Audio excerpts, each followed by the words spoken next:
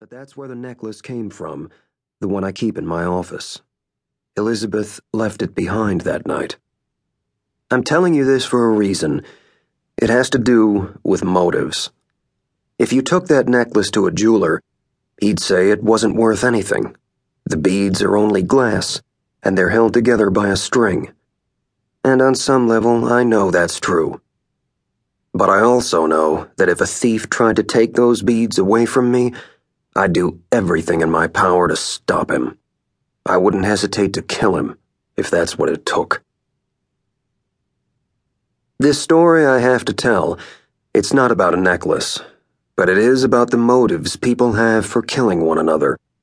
That's a subject I know something about, not least because I'm an editor and people send me stories about killers all the time. My name is David Lugan.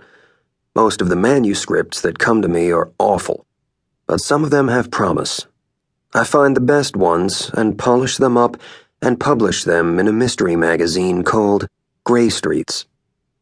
Maybe it's not surprising, then, that my part in this story begins with a manuscript. The facts are simple enough. I found it on a Wednesday evening in mid-July in the hallway outside my office. That's not unusual.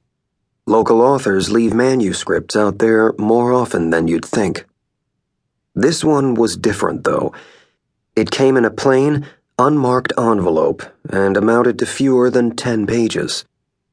It was the story of 3 murders, 2 already committed, 1 yet to come. And it wasn't fiction. There was no signature or byline. The man who wrote the story didn't want to give himself away.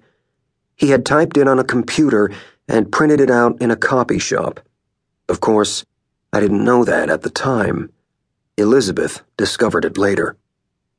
When I turned the manuscript over to her, I had an outside hope that it might yield some useful piece of physical evidence. Crime labs can do wonders now with hair and fibers, with DNA. I thought there might be fingerprints on the pages, other than my own. But when she sent the manuscript to the lab, it was a dead end. It rendered up no secrets. Nothing to tell her who wrote it or what his motives were. If you want to know the answers to those questions, we'll have to go back. Back before that day in mid-July. We'll have to put aside the usual rules, because this is a story that doesn't want to follow them. It has its own ideas.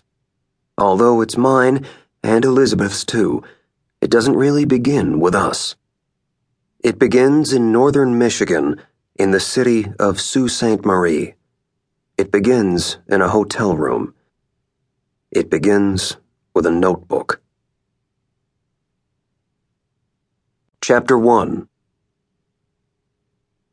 The notebook is a simple thing, but elegant. Lined pages bound with thread between soft black covers, small enough to fit in a pocket. Vincent van Gogh made sketches in a notebook like this.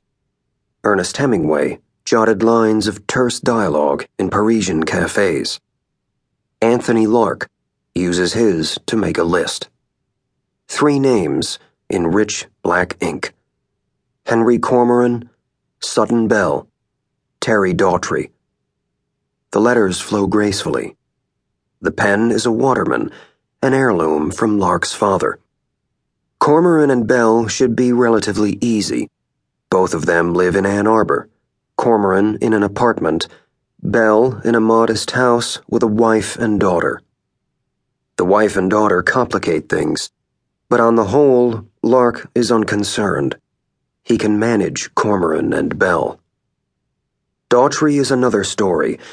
He's serving a 30-year sentence at Kinross Prison, 20 miles south of Sault Ste. Marie.